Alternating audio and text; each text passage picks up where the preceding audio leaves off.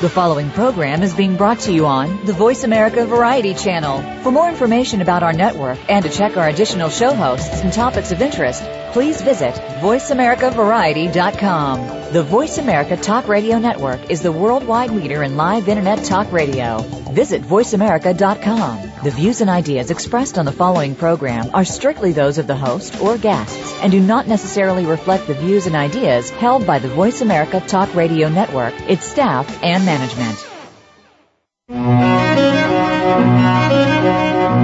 Welcome to Patricia Raskin Positive Living, the program that brings you practical and inspiring principles for living more authentic, engaging, and passionate lives. Created by Patricia Raskin, a catalyst for positive change.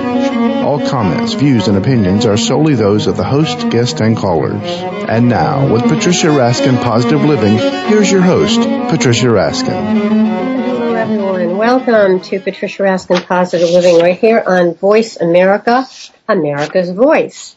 We have a great guest for you today. My guest is Milo Shapiro, who after 15 years in information technology took his 10-year passion for improvisation into business, using improvisation for team building and to improve communication skills. And he brings his work around the country to many organizations. As a professional motivational speaker, he has honed his knowledge in platform skills, and that's really what he talks about, and he helps individuals organize and optimize their material, become more vibrant when they speak. He's the author of Public Speaking, Get A's, Not Z's, and the worst days make the best stories. That's cool. Hi, Milo. Hi there, Pat. Patricia, sorry. I'm sorry. You can call me Patricia. So you know what? I prefer Patricia. I thought in one of your notes I saw Pat, so I tried to remember it that way. My fault. Oh, yeah, no. It must have been a typo. But I Hi really there. enjoy the titles of your books. Thank Public you. Speaking and it's very, very clever. Thanks. Coming up with a title for a book is sometimes more work than writing the book. I had a couple of different titles that I was working with at different times, and it was a challenge. Originally, the public speaking book was Public Speaking Without Passing Out, which I all thought was kind of fun and right to the point. And someone who read an early draft of the book. One fear? What's that? Isn't that the number one fear is public speaking? It is, but someone who read a draft of the book said, you know what, your book is about so much more than getting over the fear. It's about the whole skill set, and you might lose the audience who isn't afraid. So that's why I changed that title. It always ranks number one, and second place is deaf. So that's how scary public speaking is to most people, yeah. Interesting. What is it that you teach people? Do you teach them? How do you work with them? Do you have them give a talk in front of you when you critique it? How do you work with folks? Well, one of the things I try and get across to you, because you were asking about the fear factor, is there's kind of like two areas of fear. There's realistic fear, things that honestly could go wrong that we can prevent, and then there's that created fear that is going on in people's heads. So what I try and do is say to people right off the bat, let's let the second one take care of itself. If I was a swim instructor and I came to you and you were afraid to jump off that high board, I could spend a lot of time trying to help you relax. But if there's no water in the pool, then there's a reason to be scared. So like you said, when people come to me, we work on the skill sets. I help them get better at being a good speaker. And often the fear of getting up in front of the group just kind of goes away because they start to get excited about it. And there's a lot of variety of exercises that we do. But yes, one of the things is I have them give their speech.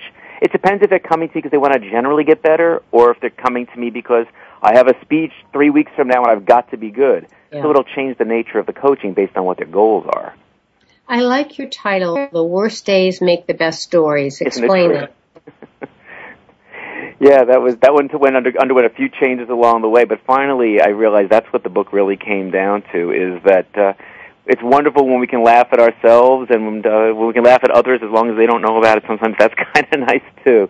So most of the stories in the book are stories of things that either have gone wrong for me or people I knew who let me use the stories. And there's a life lesson in every one of them. It's not just laughing at people falling down. It's what can we learn from this story so we don't make the same kinds of mistakes. Sort of like a chicken soup for the soul with a lot more humor in it. Yeah, and that goes along with one of the speeches you give, we got to fail to succeed. Yeah. That's such an important concept, and it's amazing to me how many people really don't have any place in their life for failure. If I can't succeed, I don't try. And what a shame, because they miss out on the joy of the process of learning, or, sometimes just getting a B is really okay, because it means you showed up, you tried things, and maybe it'll take you to the next thing you want to do. But when you speak to groups where people say to me, in the comments afterwards when they fill out the evaluations, I never really thought of things that way. I only go in if I know I'm going to succeed. What a limiting way to spend your life. Yeah. I don't think people like to fail. I agree there, but as you said, it's part of the process. Mm-hmm. And that's what's wonderful about improv, is we don't go into improv with the intention of succeeding every time. We go in with the attitude that we're going to have a great time, and if 80% of the material works, hey, 20% had to fail in order to do really good jobs. There was another troupe in town when I was performing improv locally that their attitude was, nothing can fail. We're going to drill these games until everything is successful. And I found that they were 100% successful, but kind of in a mediocre way. There wasn't any life to it. The troupe I belonged to said 80% is fine, and that 80% had brilliant moments in it because we pushed things to the edge. And when you do that, sometimes you're going to fail. It's all about the attitude that it's not necessarily a problem that something doesn't work. So what are some do's and don'ts for public speakers?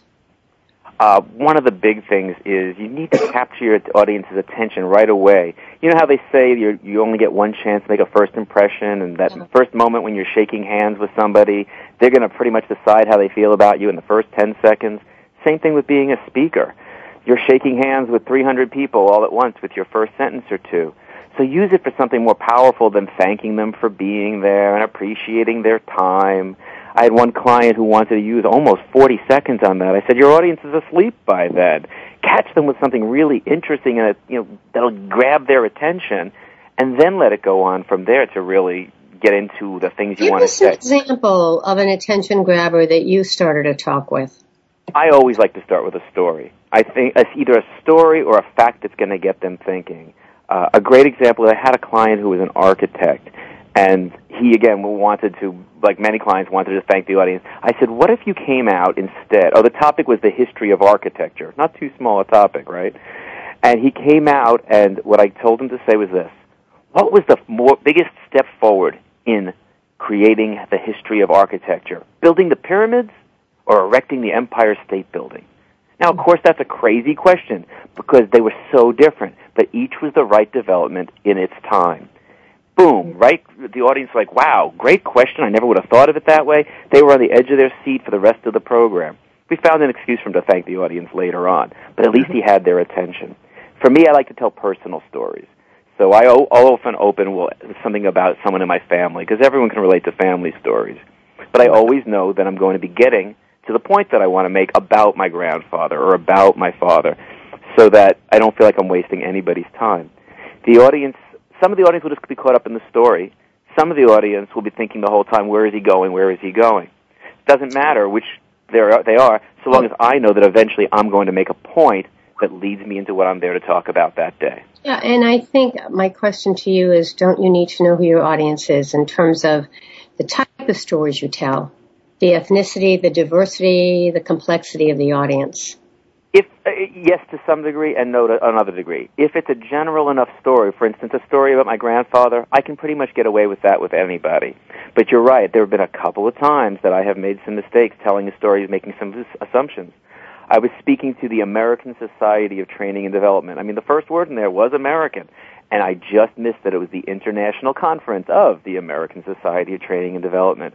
And one of my stories, it wasn't a lead-off story, but one of my stories dealt a lot with the women's rights movement, and I made reference to someone that we all know from Ms. Magazine. I'm thinking that everybody is going to know her name, and someone came up to me afterwards and said, that was very interesting, but who is that woman you kept talking about, that Gloria Steinem? I don't know who she is. And I was like, oh, right, my mistake, too American a reference. Another time I mentioned Marlo Thomas. Same thing, someone came up to me and said, who's Marlo Thomas? I just thought he wasn't placing the name. I said, that girl. He said, what girl? And I realized he didn't even know there was a TV show called That Girl, let alone that Marlo Thomas was in it. So age is a great place to accidentally alienate some of your audience. So, Milo, are we entertaining or are we educating when we speak, or both? If you're educating, if there's a need to do that, you should always be entertaining. There was a running joke in the National Speakers Association, do I need to be funny? And the answer is only if you want to get paid. The fact is that we will lose our audiences if we don't do things to make our programs a little more entertaining. I'm not saying they should be leaving like a Robin Williams stand-up comedy routine, but they should be engaged in what you're saying. They should be finding you interesting to listen to. It should be the Patricia Show rather than a speech by Patricia, if at all possible. Mm.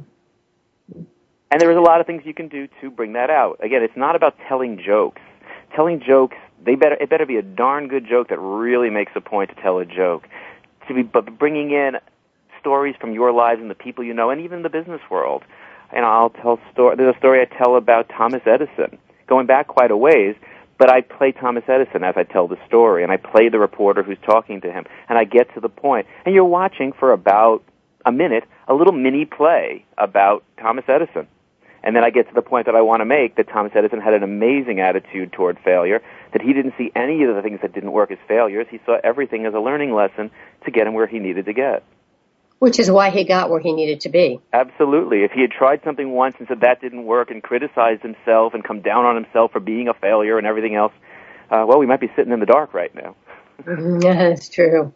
Talk about your website and the title of your website and exactly what it means, improvventures.com. Improv Ventures was the fact that I was coming out of a background in business. I had been an IT programmer for many years, but had also been studying improvisation. And when I decided that I wanted to make a leap out of the safe day-to-day world of information technology, I wanted to do something from my passion, which was improvisation. So when I started the business, I didn't know exactly everything I would do with improv, but I knew I was going to be doing a lot of ventures related to improv. Originally, it was going to be Improv Visions, but someone else suggested Improv Ventures because of what I was doing with it. I said I'd like that way better. And I started with the team building course, and eventually that spread into other things. But the team building course was just the first step in saying, how can we apply improv to business? Then people started saying to me, this is really powerful stuff. You got to start working with groups bigger than 15 and 20, but not necessarily in team building. That led to me getting involved with the National Speakers Association and developing this keynote, We Gotta Fail to Succeed. And so now I can deal with 300 people in the audience. And I'm still leading them in games, but they're just turning to the person next to them. So if there's 300, that's 150 pairs doing improv. And then I can run around the audience and run back and say, these are the kinds of things I'm seeing going on. Is this happening in your pair? And if I get lucky, I get some outgoing people. I can bring a few up onto the stage and show just how quickly we went from knowing nothing about improv to these two random people that I just pulled up here completely entertaining you because they had a good attitude and they took a chance. So if you're giving a keynote motivational talk, Milo, do you think you should involve the audience or does it depend?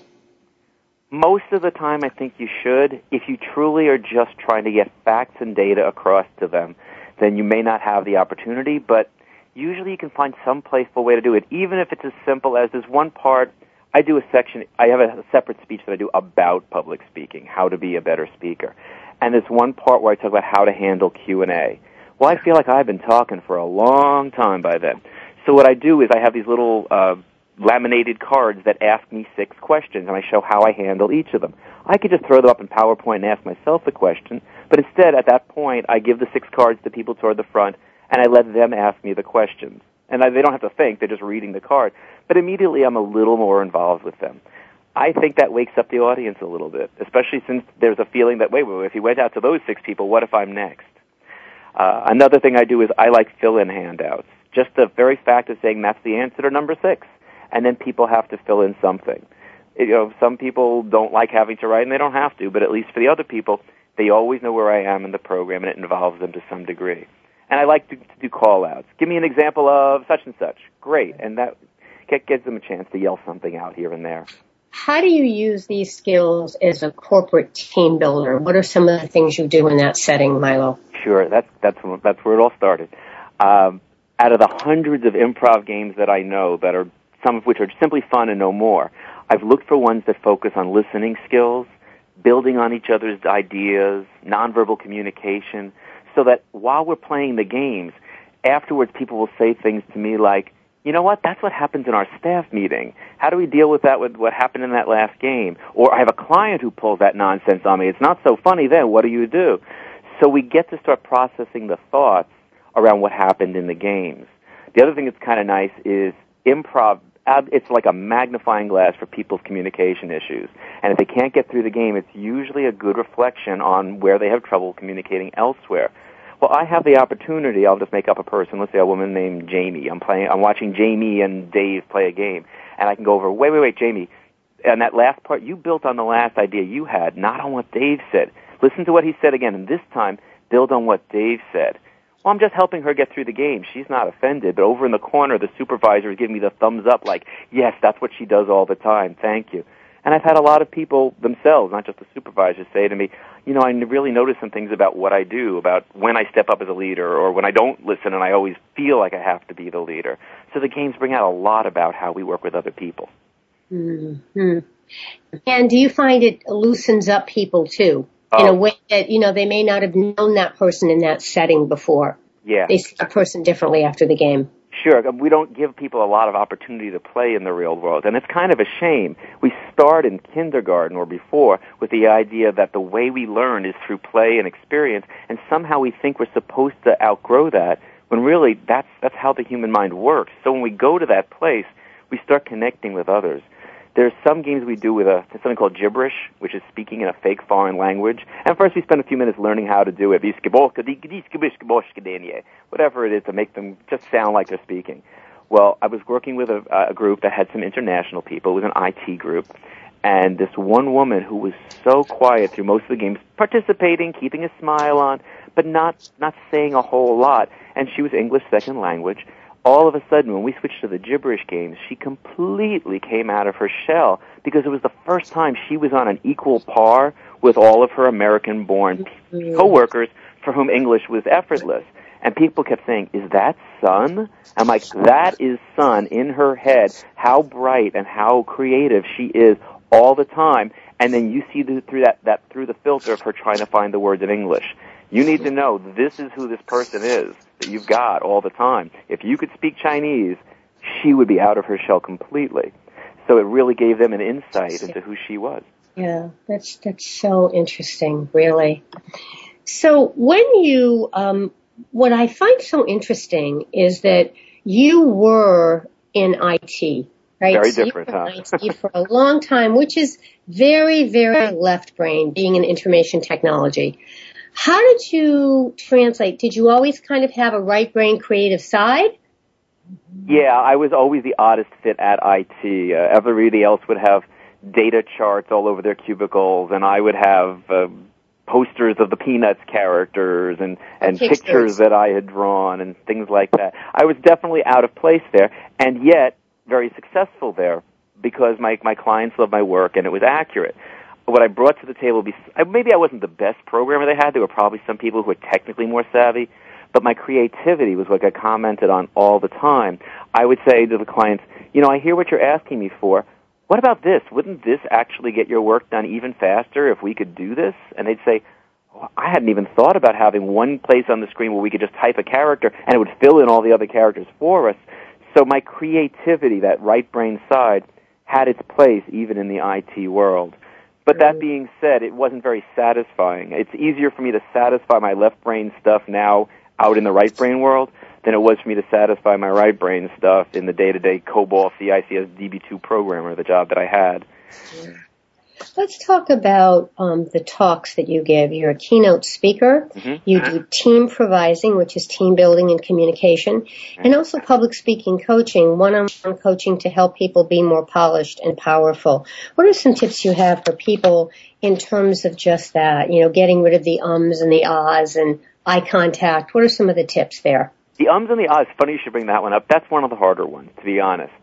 So I say to people, let's put that off to later, because if you're using interesting words, if you're using your vocal variety effectively, if you're using your body in interesting ways, people will forgive the ums a little bit more. They also start to go away because a lot of the ums is in not knowing what you want to say or in not using your voice effectively. And if you're focused on good vocal variety, the ums do start to go away on their own. Then later in the process, we can revisit that. But I think the vocal variety is really a bigger place for people to get attention. Because if you have to listen to someone talking like this for more than half an hour, it's not any question of whether they say or not. It's a question of the fact that they're not interesting. So, have you ever been in Toastmasters or attended a Toastmaster meeting along the way? I'm just curious, Patricia. Yes. And you're probably familiar with the phrase of vocal variety and hearing people say you should use more, that section had good vocal variety. But what I found was that people were leaving the room in Toastmaster meetings not knowing quite what to do. They just knew they were doing something wrong. So I developed something called the 7 variants of vocal variety. And I sit down with my client and explain these 7 things you can do with your voice. And there's more, but 7's enough. And what are they? What are they, Milo? Let's go through the 7. The first one is volume. It sounds kind of simple, but a lot of people don't even think. There are times you can just get louder with your voice, and there's times to back off and be quieter. There's pitch, which is the one people think of most, which is to go higher with your voice once in a while, or come down lower when you want to make a more significant point. And most women tend to go from high to medium, high to medium. Most men tend to go medium to low, medium to low. So it's about expanding that range. Not always true, but that tends to be the pattern. Then there's speed. Again, you don't want to be talking faster than the audience can pick up on it, but sometimes you want to slow down just to let something sink in. And then parenthetically, you might want to say something quicker before going back. So speed is another area you can vary. Break points. This is huge. A great way to get rid of those ums is to plan where you're going to stop and where you're going to breathe. So if I say to you, there is nothing more important in speaking than using your voice effectively. Notice I didn't break point in the end of the sentence, which is most people's instinct. It's to find a place to leave a little bit of a hanging so people go, what? What is it going to be? I'm waiting to find out.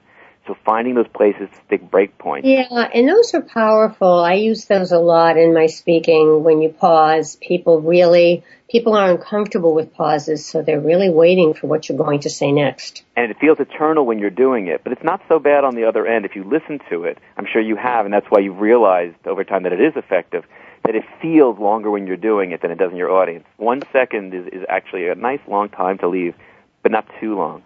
So that's break points. Then comes holdings. Holdings is letting a sound carry on longer, because it can be really nice once in a while to hold something just a little bit longer, like I just did with really and little. It's usually the vowels, but sometimes a consonant works. Tony the Tiger made a whole career out of holding an R, and it gave him an effect. That's right. The last two. Terrific guest. All right, I just want to tell the audience about you, Milo, my terrific guest, who is not only a public speaker, but a coach. He's a keynote speaker with motivation. He developed team improvising, which is team building and communication through improv. And he's a public speaking coach. And his 2 books are Public Speaking, Get A's, Not Z's. And also The Worst Days Make the Best Stories and Other Life Lessons. And he's a wonderful motivational speaker. Where are you located, Milo? I'm based in San Diego. Okay, and business takes me all over the country, but it's always nice when I get the call from somewhere else in the country and they say, oh, we're having a convention in San Diego, and that makes things so much easier. Do you do public coaching over the phone or mostly in person? It's mostly in person, but between phone, Skype, and people sending me video, I do work with people elsewhere in the country. And sometimes those videos can be extremely effective to see what was it like, when they tried to do it themselves. Yeah, which really is helpful because then you get to critique what they're doing. Exactly. But Skype is great, too, because then I can just see them on the spot, and it doesn't really matter quite where they are. Which is great. All right, we have a couple minutes left, so tell people how they can find you. The best way is to go to one of the 2 websites. If you are looking for the Team Building with Improv or any of my motivational speeches, improvventures.com, which is spelled like the word improv and the word ventures slammed together with 1 V, improvventures.com. And if you're interested in any of my materials, either the books or contacting me about public speaking, my website for that is publicdynamics.com. All right, and if you write to Milo and tell him you heard it on the show, he'll write you right back. Absolutely. Right, Milo? Give you an answer if you ask him a question about public speaking. All right. Well, just give us a closing message in terms of if people get one thing out of this interview today, what would you like them to get? Let's go with the public speaking side. A lot of people worry about, how am I doing and am I looking good and the rest of that? Or are they liking me? Am I meeting their needs? There's only so much you can do to meet their needs. You don't know these people. And it's not about you. That's all ego. Let yourself out of it. Just focus on serving the message to the best of your ability, because when you serve the message, you're serving them as well as you possibly can. Thank you so much, Milo, for being on the program. It's a pleasure. Yeah, and again, your website for people is improvventures.com or publicdynamics.com. All right, stay on the line for us. Okay, folks, that definitely wraps up our segment today for Patricia Raskin Positive Living with our terrific guest, Milo Shapiro. And if you want to know how to be a better public speaker, definitely contact Milo, and you can log on to improvventures.com. All right, hope you have a wonderful holiday, and remember, stay healthy, stay happy, get the support you need, and know you can make your dreams come true. Until next time, I'm Patricia Raskin for Patricia Raskin Positive Living, right here on Voice America, America's Voice. Write to me, patricia@patriciaraskin.com. Bye for now.